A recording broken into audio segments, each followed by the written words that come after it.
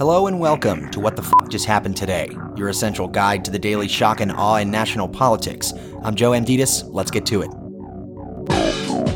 It's Thursday, January 25th, 2024.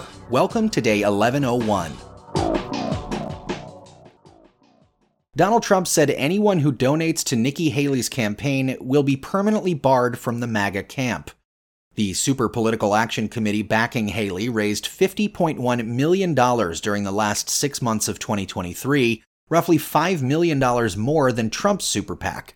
The Republican National Committee, meanwhile, is already considering a move to declare Trump the presumptive 2024 nominee for the party's presidential nomination, even though Haley has vowed to continue her campaign. While Trump would still need to reach the delegate requirements necessary to win the nomination, he would gain access to the RNC's data operation, fundraising, and other committee ground operations. Trump needs to secure 1,215 delegates to officially become the party's nominee. He currently has 32, while Haley has 17. Meanwhile, Mitch McConnell privately told Republicans that Trump has complicated an emerging bipartisan border deal which explicitly ties strict border policy changes to funding for Israel and Ukraine.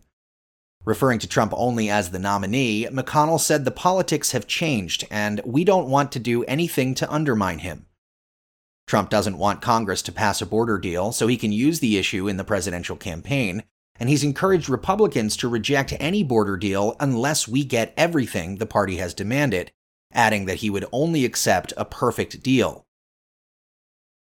Moving on, Trump accused Fulton County District Attorney Fani Willis of trying to foment racial bias in an effort to disqualify her from prosecuting him and his allies.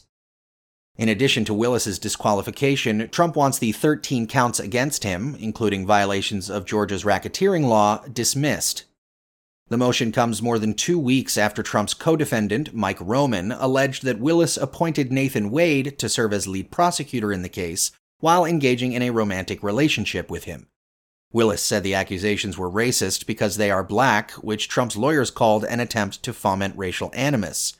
The motion to dismiss the charges was originally filed by Roman. And finally, Peter Navarro, who claimed credit for the plan to overturn the 2020 election, was sentenced to 4 months in jail and ordered to pay a $9,500 fine for defying a subpoena from the January 6th Select Committee.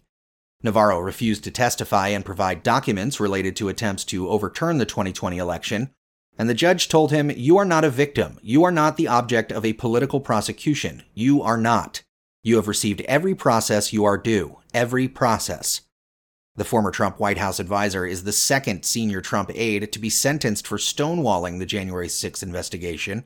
Steve Bannon was also sentenced to 4 months in prison on a similar contempt conviction in October 2022. That's all for now. You can find the links and sources for all of these stories on the main website. And as always, visit whatthefjusthappenedtoday.com for the latest news and headlines. Until next time, I'm Joe Amditis.